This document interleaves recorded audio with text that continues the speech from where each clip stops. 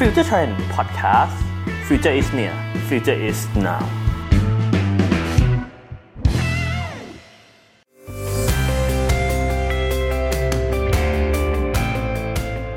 สวัสดีครับขอต้อนรับเข้าสู่ Career Growth Podcast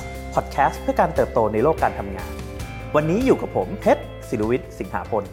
ทำหน้าที่เป็นผู้ดำเนินรายการครับเมื่อพูดถึงเรื่องของการเติบโตในโลกยุคใหม่เนี่ยสิ่งหนึ่งครับที่เราลืมไปไม่ได้เลยก็คือเรื่องของการเรียนรู้ครับเมื่อนับวันเนี่ยความรู้ทักษะต่างๆเนี่ยยิ่งหมดอายุไปได้เร็วขึ้นและทักษะใหม่ครับผมกลายเป็นที่ต้องการต่างก็เกิดขึ้นกันอย่างรวดเร็วมันจึงเป็นเรื่องสำคัญมากครับที่เราจะต้องเรียนรู้แล้วก็สร้างทักษะใหม่ๆให้กับตัวเองอยู่เสมอวันนี้ครับผมได้อยู่กับคุณวินโอชวินจิระโสติกุลผู้ก่อตั้งเว็บไซต์ออนไลน์ Learning Platform Future Skill แพลตฟอร์มการเรียนรู้ทักษะแห่งอนาคตสวัสดีครับพี่วินครับสวัสดีครับเพชรก่อนอื่นเลยครับพี่วินผมอยากให้พี่วินช่วยแนะนำตัวกับผู้ฟังรวมถึงแนะนำ Future Skill ให้กับคนที่ฟังอยู่หน่อยครับ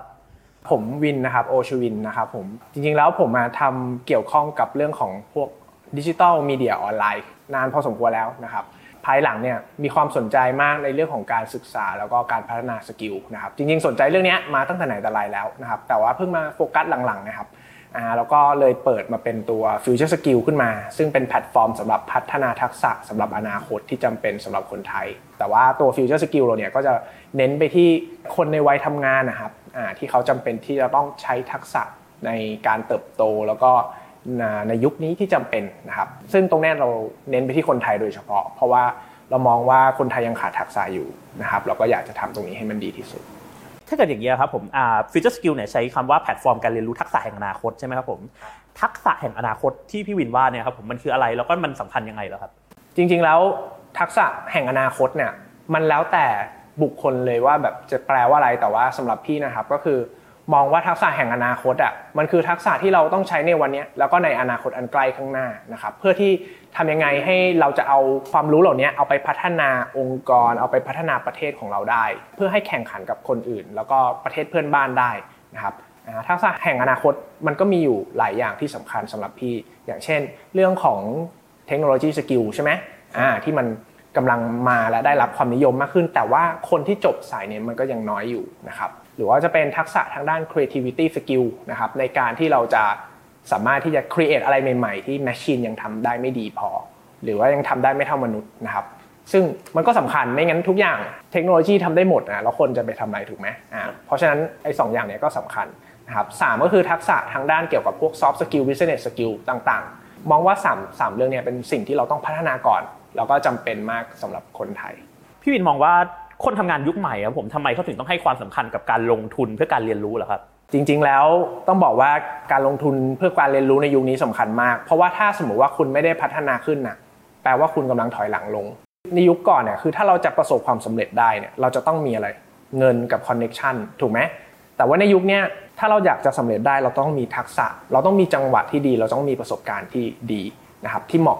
เราถึงจะประสบความสำเร็จได้พี่ก็เลยมองว่าแบบจริงๆแล้วการเรียนรู้เนี่ยมันไม่ใช่ทางเลือกแล้วในยุคนี้ครับแต่มันคือความจำเป็นมันคือ necessity ถูกไหมแล้วมันก็คือก้าวแรกที่จะเปิดประตูไปสู่ความสำเร็จเพราะฉะนั้นสกิลในยุคนี้สำคัญกว่ายุคก่อนมากๆเราจะเห็นข่าวมากมายเกี่ยวกับว่าเฮ้ยคนนั้นสามารถที่จะเพิ่งจบมาไม่นานแล้วก็สามารถที่จะรันคอมพานีแบบประสบความสำเร็จได้ทำไมเขาถึงทำอย่างนั้นได้ทั้งที่เขาไม่มีคอนเนคชั่นไม่มี power backup หรือไม่มีเงินมา backup มาก่อนถูกไหมยุคนี้มันก็เปลี่ยนไปค่อนข้างที่จะเยอะแล้วทักษะมันเข้ามามีบทบาทความสำคัญเยอะขึ้นมากว่าเมื่อก่อนเยอะมากงั้น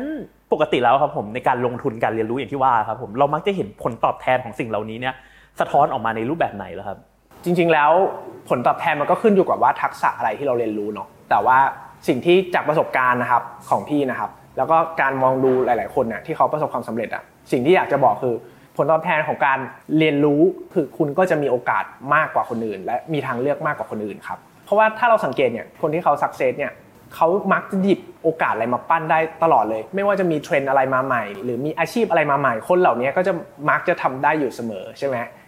เขาสามารถจะจับโอกาสตรงนี้มาปั้นได้หมดนะครับเขารู้ว่าต้องทำยังไงนะครับรู้ว่าจะทำยังไงให้ได้เร็วกว่าคนอื่นพี่อยากจะยกตัวอย่างเพิ่มอย่างเช่นคนที่เรารู้จักอย่างเช่นอีลอนมัสก์อย่างเงี้ยก่อนหน้านี้คือเขาทำอะไร x.com มาใช่ไหมซึ่งเป็น payment gateway นะครับเรื่องเกี่ยวกับการจ่ายเงินออนไลน์ใช่ไหมครับแต่ว่าภายหลังเนี่ยเขาก็ผันตัวมา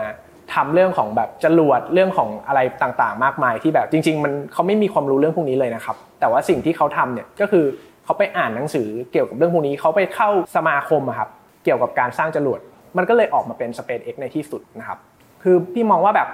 ถ้าเรามีจินตนาการอ่ะแต่เราไม่มีทักษะมันก็คือความฝันเท่านั้นเองแต่ว่าถ้าเรามีจินตนาการแล้วเรามีทักษะเราจะสามารถทำสิ่งนั้นอ่ะให้มันมาเป็นโอกาสของชีวิตเราได้ครับ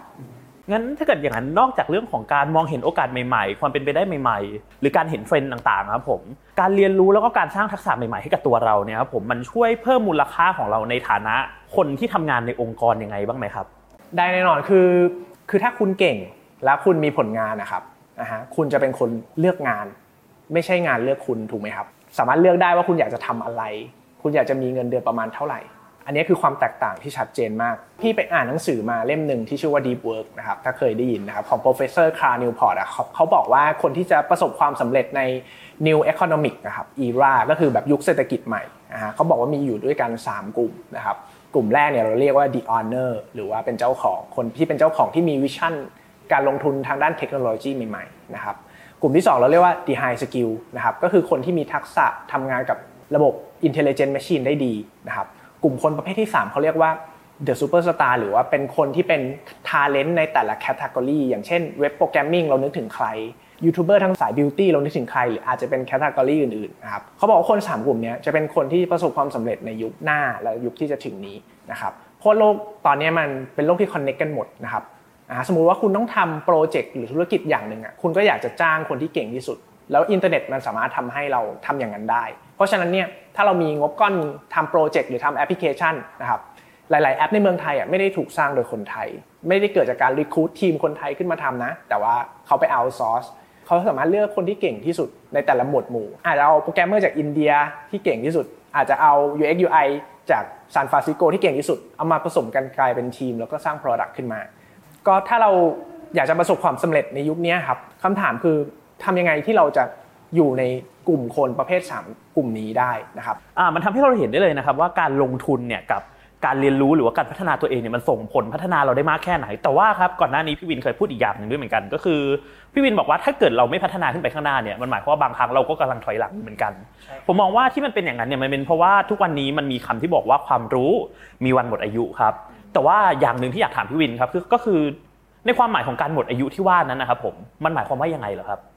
ผมจะเปรียบเทียบอย่างนี้คือทักษะจริงๆมันก็เหมือนกับนมครับที่แบบจริงๆมันมีอายุของมันมีวันหมดอายุนะครับผมเพราะว่าความรู้ที่เรารู้เนี่ยครับ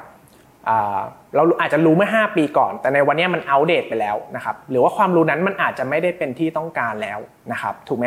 หรือความรู้นั้นมันอาจจะ false หรือว่ามันถูกพิสูจน์ว่าผิดไปแล้วก็ได้นะครับมันอาจจะโดนความรู้ใหม่หรือสกิลใหม่มาหักล้างก็ได้ถูกไหมหรือมันอาจจะกลายเป็นความรู้นั้นมันอาจจะกลายเป็นสิ่งที่ common too common มากๆใครๆก็รู้ใครๆก็ทำเป็นแล้วนะครับคุณไม่ได้รู้อยู่คนเดียวก็ได้เพราะฉะนั้นมันก็เลยหมดอายุลงไปนะครับซึ่งเราเรียกสิ่งนี้เรียกว่า half life of knowledge หรือว่าเป็นอายุไขของความรู้นะครับวิลเลียมวูฟเนี่ยที่เขาเป็น president of the National Academy of Engineering ของที่อเมริกาเนี่ยเขาเคยบอกว่าความรู้ทางด้านวิศวกรรมเนี่ยจริงๆมีอายุอยู่แค่ประมาณ 2-7.5 ปีเท่านั้นเองมันก็จะอัปเดตไปนะครับซึ่งจริงๆมันไม่ใช่แค่ทางด้าน Engineering แต่มันหลายด้านมากอย่างเช่นใกล้ตัวเราที่สุด Facebook Google ใช่ไหมพอเวลาผ่านไปไม่นาน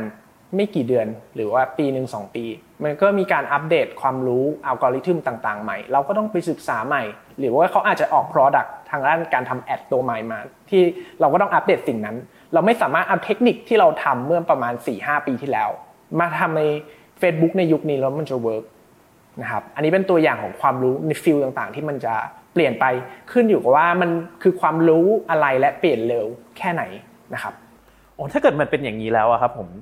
ความรู้เราเนี่ยมันหมดอายุได้แล้วหมดอายุเร็วด้วยทุกวันนี้เรารับมือกับไอ้การหมดอายุของความรู้หรือว่าทักษะที่เรามีอยู่ยังไงล่ะครับพี่มองว่าคือถ้ามันเป็นสิ่งที่เราเนี่ยใช้ชีวิตอยู่ในเรื่องนั้นหรือว่ามันเป็นงานหลักที่เราต้องทำเนี่ยผมว่าเราต้องเติมตลอดความรู้เหล่านั้นนะครับคือเราจะเคยได้ยินใช่ไหมฮะว่าปลาไวกินปลาช้าในยุคนี้ไม่ใช่ปลาเล็กกินปลาใหญ่ถูกไหมนะฮะเช่นเดียวกันคือคนเก่งเนี่ยแพ้คนไวนะฮะในยุคนี้นะครับคืออย่างที่บอกว่าหลายครั้งเนี่ยเราพยายามที่จะเอาแพทเทิร์นเดิมๆแห่งที่เราเห็นคนอื่นทำสำเร็จหรือเราเคยทำสำเร็จในอดีตเอามาใช้ในยุคนี้ซึ่งมันไม่สำเร็จครับ อันนี้เป็นข้อผิดพลาดของหลายๆคนรวมไปถึงแบบตัวพี่เองด้วยแล้วก็entrepreneur หลายๆคนที่เขาทำแบบเนี้ยเขาเคยทำกับบริษัทเก่าที่เขาก่อตั้งแล้วมันเวิร์กเขาเอามาทำใหม่ในอีก3 ปีข้างหน้ามันไม่เวิร์กแล้วทำให้เขาล้มเหลวในธุรกิจหรือเสียเงินไปเยอะมากเรื่องนี้มันมี case study เกิดขึ้นมามากมายนะครับเพราะองค์ความรู้มันเปลี่ยนไปแล้ววิธีการมันเปลี่ยนไปตลาดมันเปลี่ยนไปนะครับมันไม่เหมือนเดิมนะครับเมื่อ3 ปีที่แล้วนะครับเพราะฉะนั้นเนี่ยครับก็คือคุณไม่สามารถที่จะแบบหยุดการเติมความรู้ใหม่ๆได้นะครับซึ่งหัวใจหลักของการที่เราจะเป็นคนที่เติมความรู้ใหม่ๆพี่มองว่ามันคือการที่เราเป็นคนที่ขี้สงสัยอยู่ตลอดเวลาแล้วก็ยอมรับในความไม่รู้ของเรานะครับมันเป็นหัวใจนะเพราะว่าถ้าคนเนี่ยรู้สึกว่าตัวเองรู้แล้วหรือว่าเก่งในด้านนั้นนะเขาก็จะแบบหยุดการพัฒนาในด้านนั้นนะครับการที่เรายอมรับว่าเราไม่รู้แล้วเราสงสัยเรื่องใหม่ๆอยู่ตลอดเวลาที่มีอะไรมาใหม่คือลดอีโก้ลงมันก็เป็นหัวใจของการที่เราจะเรียนตลอดเวลาได้นะครับงั้นหมายความว่าโลกในยุคใหม่ตอนนี้เราไม่สามารถเลี่ยงได้แล้วแหละที่เราจะต้องเรียนรู้สิ่งใหม่ๆหรือว่ามีสิ่งที่เขาเรียกกันว่าการ up skill re skill เนี่ยครับผมแต่ว่าไอ้การเรียนรู้สิ่งใหม่ up skill re skill ต่างๆเหล่านี้ผมมันช่วยให้เราปรับตัวเข้ากับโลกการทำงานในยุคปัจจุบันที่มันมีความเปลี่ยนแปลงรวดเร็วอย่างที่พี่วินว่ามาเนี่ยยังไงบ้างเหรอครับก่อนอื่นครับต้องอธิบายสำหรับคนที่ไม่รู้ก่อนว่ามันคืออะไรนะครับ up skill เนี่ยมันคือการเพิ่มทักษะในสายงานที่เราทำอยู่นะครับส่วน re skill เนี่ยมันคือการเพิ่มทักษะในสายงานอื่นที่เราไม่ได้ทำนะครับซึ่งจริงๆแล้วในโลกอยู่นี้เราต้องมีทั้งคู่นะครับจะอธิบายเป็นแกนเลยนะครับแกนแรกแกน up skill เนาะคือเขามีคำพูดนะครับของ Henry Ford นะครับว่า mediocrity is the worst enemy of prosperity ความปานกลางเนี่ยครับมันเป็นศัตรูที่ยิ่งใหญ่ที่สุดของความเจริญรุ่งเรืองและความสำเร็จนะครับอันนี้ก็เป็นคำพูดของ Henry Ford ซึ่งจริงๆแล้วมันใช่มากเพราะว่าโลกยุคนี้คือความปานกลางเนี่ยมันไม่เพียงพอแล้วเวลาที่เราทำอะไรเนี่ยเราต้องเก่งแล้วเราต้องไปให้สุดนะครับเพราะว่าในแต่ละแคตตากรีเนี่ยความสำเร็จเนี่ยมันเป็น long tail graph นะครับหมายความว่ามันจะมีคนที่สำเร็จอยู่ในแคตตากรีนั้นนะไม่มากจำนวนน้อยๆที่เขาสามารถที่จะประสบความสำเร็จและมี high return ได้นะครับยกตัวอย่างง่ายมากอย่างเช่นยูทูบเบอร์นะครับในแต่ละแคตตากรีอย่างเช่น beauty เนี่ยจะมีเพียงไม่กี่คนนะครับที่สามารถที่จะทำรายได้เป็นกอบเป็นกำและอยู่ได้และมีคนติดตามเยอะซึ่งกราฟเนี้ยเป็นเช่นเดียวกันกับเรื่องอื่นๆเลยนะครับนั่นแปลว่าถ้าเราอยากจะประสบความสำเร็จในแต่ละด้านเนี่ยเราต้องก้าวไปเป็นท็อปในด้านนั้นๆให้ได้นะครับแกนนี้เลยสำคัญคือแกน up skill เพื่อทำให้เราเนี่ยเป็นท็อปในสายงานนะครับแกนที่2คือแกน re skill นะครับเป็นเพราะว่างานในปัจจุบันเนี่ยครับมันถูกออโตเมตเร็วมากคือเราไม่รู้ด้วยซ้ำว่าในอีก1 ปีข้างหน้าหรือแม้กระทั่ง3 เดือนข้างหน้าเนี่ยครับงานเราจะยังสำคัญอยู่ไหมถูกไหมหรือว่ามันจะถูกคนอื่นหรือแมชชีนทำไปแล้วก็ได้นะครับvalue ของตัวเราหรือสกิลเรามันอาจจะลดลงมากเลยโดยที่เราไม่รู้มาก่อนก็ได้เราเลยต้องรีสกิลเพื่อลดความเสี่ยงในการตกงานของเราเพราะฉะนั้นเนี่ยเราก็เลยจะต้องมีทั้ง2แกนเลยนะครับทั้ง up skill และ re skill นะครับซึ่งคนนะครับมักจะเข้าใจผิดนะครับว่าเฮ้ยอย่างนี้ก็คือ re skill ให้เป็นเป็ดเลยสิซึ่งจริงๆแล้วไม่ใช่เพราะว่ายุคนี้เรารู้แค่พื้นๆไม่ได้แล้วอะแต่ว่าเราต้องเก่งหมดเลยแปลว่าคุณต้องรู้ลึกและกว้างหรือเราเรียกสิ่งนี้ว่าเป็ดแสนรู้นะครับอันนี้คือพี่ตั้งขึ้นมาเนาะหรือว่าเราเรียกว่า expert generalist นะครับตัวอย่างง่ายมากคืออีลอนมัสก์ที่เขาเป็นคนแบบนั้นทำไมถึงต้องเป็นอย่างนั้นเพราะว่าเราต้องเอาความรู้เชิงลึกในหลายๆด้านเนี่ยมาประกอบเข้าด้วยกันเราถึงจะสร้างสิ่งใหม่ขึ้นมาได้ครับในยุคนี้นะครับอย่างเช่นในยุคนี้ถ้าคุณจะรู้แค่ marketing มันไม่พอถ้าคุณอยากจะประสบความสำเร็จในด้าน marketing digital marketing คุณอาจจะต้องรู้เรื่องเทคโนโลยีลึกด้วยหรือเปล่าเพื่อที่คุณเอาความรู้ทั้ง2อย่างมาประกอบกันกลายเป็น growth marketer อย่างเงี้ยครับสมมุตินะครับคุณจะต้องมีความรู้เชิงลึกทั้งทางด้านเทคโนโลยีทางด้านแพลตฟอร์มบวกกับความรู้ทางด้านการตลาดด้วยแค่นั้นยังไม่พอคุณอาจจะต้องรู้เรื่องเกี่ยวกับ Facebook เชิงลึกอาจจะต้องรู้เกี่ยวกับ copywriting เชิงลึกเข้าใจไหมคือมันมีห่างที่คุณจะต้องรู้ให้ลึกหลายด้านมากๆและไม่ใช่แค่ฟิลเดียวด้วยนะฮะการที่ product ทุกวันนี้มันเกิดขึ้นมาครับมันเกิดขึ้นมาจากการ combine knowledge ใน various คือหลายๆฟิลเข้าด้วยกันมาเป็นสิ่งใหม่ๆงั้นเราน่าจะได้เห็นแล้วล่ะว่ามันไม่ใช่ทางเลือกแล้วที่เราจะเรียนรู้หรือว่าไม่เรียนรู้มันกลายเป็นสิ่งที่เราจำเป็นต้องมีในโลกปัจจุบันแล้วและนอกจากเรื่องของการเรียนรู้เพื่อปรับตัวแล้วครับผมการที่เรามีออนไลน์ learning platform หรือว่าพื้นที่ในการเรียนรู้ออนไลน์ในทุกวันนี้ครับมันช่วยให้การสร้างทักษะใหม่ๆหรือการหาความรู้ใหม่ๆเนี่ยมันเกิดขึ้นได้รวดเร็วขึ้นกว่าเดิมไหมฮะ โอเคครับเป็นคำถามที่ดีแล้วก็เป็นคำถามที่หลายคนน่าจะมีอยู่ในใจนะครับว่าเฮ้ยจริงๆออนไลน์เรียนรู้มันเวิร์กป่าววะอะไรอย่างเงี้ยก็จากที่ได้คลุกตัวอยู่กับการทำออนไลน์เรียนรู้มานานพอสมควรก็อยากจะแชร์นะครับว่าเดี๋ยวนี้การพัฒนาทักษะบนโลกออนไลน์เนี่ยมันดีกว่าก่อนเยอะมากแล้วมันกำลังดีขึ้นเรื่อยๆนะครับในหลายๆด้านเนี่ยดีกว่าออฟไลน์แล้วนะครับเลยทำให้การเรียนรู้ออนไลน์เนี่ยสำเร็จและเป็นที่นิยมในยุคนี้อย่างเช่นนะครับข้อแรกคือมันเร็วกว่านะครับไม่ต้องรอให้จัดคลาสออฟไลน์ถูกไหมคือเราไม่รู้ว่าไอ้เรื่องที่เราสนใจหรืออยากเรียนมันจะจัดอีกเมื่อไหร่ใช่ไหมครับวันนี้คุณกลับบ้านไป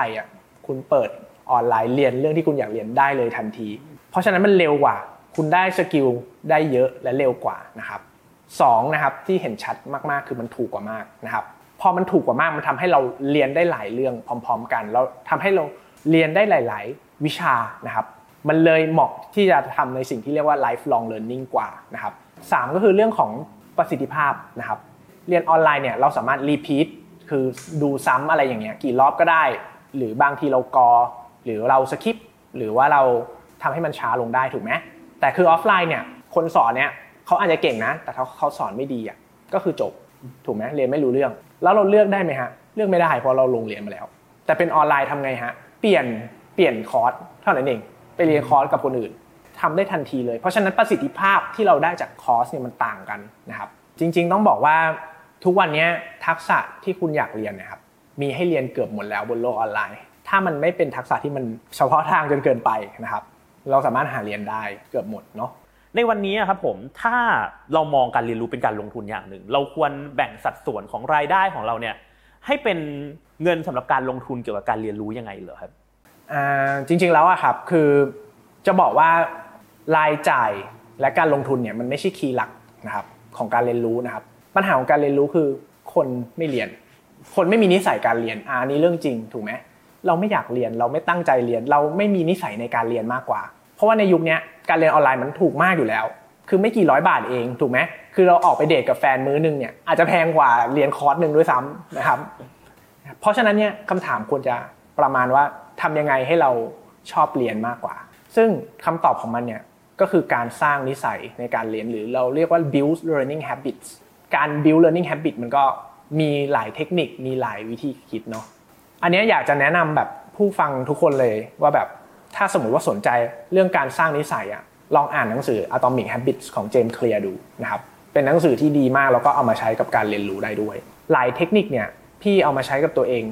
แล้วมันเวิร์กจริงๆคือคีย์ของการเรียนออนไลน์เนี่ยที่อยากแนะนำเนี่ยคือทำยังไงให้เราได้เรียนบ่อยที่สุดไม่ใช่ว่าทำยังไงให้เรียนครั้งหนึ่งเยอะๆหรือว่าเสาร์อาทิตย์อย่างเงี้ยเอาให้จบ1คอร์สอย่างเงี้ยมันเป็นวิธีในการสร้างนิสัยที่ไม่ถูกต้องแต่ว่าทำยังไงเช้าเราดูทีนึงเย็นเราดูทีนึงแล้วทำอย่างเงี้ยทุกวันทำยังไงเราถึงจะทำอย่างนั้นได้อย่างเงี้ยครับพยายามจัดสรรเวลาให้ถี่ขึ้นแต่อาจจะไม่ต้องดูนานอาจจะดูแค่5นาที10นาทีก็โอเคแล้วนะแต่ทำยังไงให้มันบ่อยขึ้นในแต่ละวันทำยังไงให้มันได้หลายวันมากขึ้นแล้วมันก็จะเริ่มติดตัวเป็นนิสัยของเราแล้วก็เวลาเราเรียนแล้วเราเรียนเพื่อปิดแก็ปอะไรบางอย่างที่เราไม่รู้หรือถ้าเรารู้สิ่งนี้มันจะช่วยได้เยอะเลยนะอย่างเช่นเราเรียนเรื่องเกี่ยวกับ Google Ads อย่างเงี้ยครับเพื่อมาช่วยทำให้เราสามารถโปรโมท product ของเราได้ดีขึ้นอะไรเงี้ยพี่ก็จะคิดแล้วว่า benefit ที่เกิดขึ้นจากการรู้เรื่องนี้มันคืออะไรบ้างนะครับเพราะฉะนั้นเนี่ยสิ่งที่ขั้นกลางระหว่างเนี่ยสิ่งที่เราจะทำได้ก็คือการที่เราไปนั่งเรียนแค่นั้นเองซึ่งการไปนั่งเรียนออนไลน์มันก็ไม่ได้ยากอะไรเราก็แค่เปิดมันนะครับ10นาทีเดี๋ยวเราก็ไปต่อได้ละพยายาม define ให้ชัดว่าเราเรียนตรงนี้ไปทำไมไม่ใช่ว่าเราช็อปมาเยอะๆแล้วเราไม่รู้ด้วยซ้ำว่าเราจะช็อปมันมาทำไมเห็นหัวข้อน่าสนใจอย่างเดียวแต่ถ้าเราเอาสิ่งเหล่านั้นมาผูกกับสิ่งที่คุณทำในทุกๆวันได้เรื่องที่คุณต้องการที่จะรู้งานที่คุณทำความสนใจเฉพาะของคุณอย่างเงี้ยมันจะทำให้เรามีเหตุผลที่จะเรียนน้ำหนักที่จะเรียนมากขึ้นอย่างเงี้ยครับงั้นสุดท้ายแล้วมันก็เป็นเรื่องของการสร้างนิสัยในการเรียนรู้ให้กับเราขึ้นมาให้ได้แล้วก็หาเหตุผลว่าทำไมเราต้องเรียนในเรื่องนั้นเพื่อที่ทำให้เราเนี่ยพอมีอีเกอร์ที่จะเรียนเรื่องนั้นมากขึ้นต่อไปคือเราเรียกว่าทำให้ผลของการเรียนในแต่ละครั้งเนี่ยมันออกมาเลยทันทีครับเราเรียกว่า immediate feedback ครับก็คืออย่างเช่นเราเรียนจบไปแชปนึงเนี่ยเราเอามาทำเลยทำให้มันเกิด result ตามบทเรียนเลยใช่ครับไม่ใช่ว่าเรียนแล้วก็จดไว้ในหนังสือแล้วก็เก็บมันไว้ที่เดิมอย่างนั้นมันจะทำให้เรารู้สึกไม่ค่อยอยากเรียนต่อแล้วก็ทำให้เรารู้สึกว่าความรู้นี้มันไม่สำคัญแต่ปกติอย่างสมมติพี่เรียนจบแชปนึงครับก็จะเอามาลองใช้ อย่างเช่นเรียน Google Data Studio อย่างเงี้ยครับก็จะลองทำตามเลยโดยอาจจะหยิบเป็น data ของเรามาทดลองเราก็จะรู้สึกทันทีเลยว่าเฮ้ยมันมีประโยชน์ว่ะแบบเรียนแล้วใช้ได้อะไรเงี้ยถึงแม้ว่าจะเป็นจุดเล็กๆน้อยๆแต่พอเราทำไปเรื่อยๆตาม chapter ที่เราเรียนไปเนี่ยมันทำให้เราทำอะไรได้มากขึ้นจนเรามาสเตอร์ในเรื่องนั้นได้ในที่สุดอะครับใช่เราเรียกสิ่งนี้ว่าแบบการทำให้เกิด immediate feedback หรือว่าเห็น reward ในทันทีอะครับสุดท้ายแล้วครับพี่วินมีคำแนะนำอะไรที่อยากจะฝากถึงคนทำงานที่คาดหวังให้ตัวเองเนี่ยเติบโตในยุคที่พี่วินเรียกว่าเศรษฐกิจใหม่หรือ New Economic นี้ครับจริงๆอยากจะฝาก3ข้อนะครับสำหรับการที่เราจะเป็นคนที่ชอบเรียนรู้เนาะหนึ่งก็คือเราควรจะโฟกัสไปที่การสร้างนิสัยในการเรียนรู้นะครับหรือว่าการเขาเรียกว่า learning habit formulation เนาะคีย์ของการสร้างนิสัยเนี่ยทำยังไงที่เราจะทำมันได้บ่อยๆนะครับสองก็คือว่าวิธีในการเรียนนะครับ IBM เนี่ยเขาเคยออกมาทำนายว่าความรู้เนี่ยจะเพิ่มขึ้น2เท่าภายใน 12-13 ชั่วโมงนั่นหมายความว่ามันมีสิ่งที่เกิดขึ้นข้อมูลที่เกิดขึ้นมหาศาลมากมันมีความรู้ใหม่ๆที่เกิดขึ้นจนเราไม่สามารถเรียนได้ทันนะครับเพราะฉะนั้นการที่เรารู้ว่าอะไรที่เราควรเรียนและเราควรเรียนมันยังไงมันเลยสำคัญมากมันกลายมาเป็นสกิลหนึ่งในสกิลที่สำคัญที่สุดในยุคนี้เลยก็คือ learn how to learn นะครับถ้าเราไปอ่านเรื่องเกี่ยวกับ accelerated learning หรือ learn how to learn เหล่านี้ครับเขาจะสอนเราว่าอะไรที่เราควรเรียนแล้วเราจะวางแผนการเรียนมีกลยุทธ์การเรียนยังไงให้เราเรียนได้เร็วเรียนได้ไวเรียนแล้วเข้าใจมากขึ้นนะครับเพราะความรู้ในยุคนี้มันเยอะเกินไปข้อสุดท้ายละก็คือการเป็นเป็ดแสนรู้หรือว่าเราเรียกว่า expert generalist นะครับอย่างที่เล่าให้ฟังนะครับเราต้องรู้กว้างและลึกนะครับในยุคที่แบบว่าเราถูกออโตเมตนะครับสุดท้ายแล้วเนี่ยครับผมเราก็ได้เข้ามาอยู่ในยุคของการเรียนรู้เนี่ยกลายเป็นสิ่งจำเป็นไม่ใช่ทางเลือกของเราอีกต่อไปนะครับผมและทั้งหมดนี้ครับคือแนวคิดในการเติบโตและความสำคัญของการเรียนรู้ในโลกยุคใหม่จากคุณวินโอชวินจิระโสติกุลผู้ก่อตั้งเว็บไซต์ออนไลน์ Learning Platform Future Skill แพลตฟอร์มการเรียนรู้ทักษะแห่งอนาคตขอบคุณพี่วินมากครับครับขอบคุณมากครับติดตาม Career Growth Podcast เพื่อการเติบโตในโลกการทำงานได้ทุกวันอังคารและวันพฤหัสที่เพจ Facebook Future Trend Channel YouTube Spotify SoundCloud และช่องทางอื่นๆแล้วมาค้นหา Career Growth ของคุณไปด้วยกัน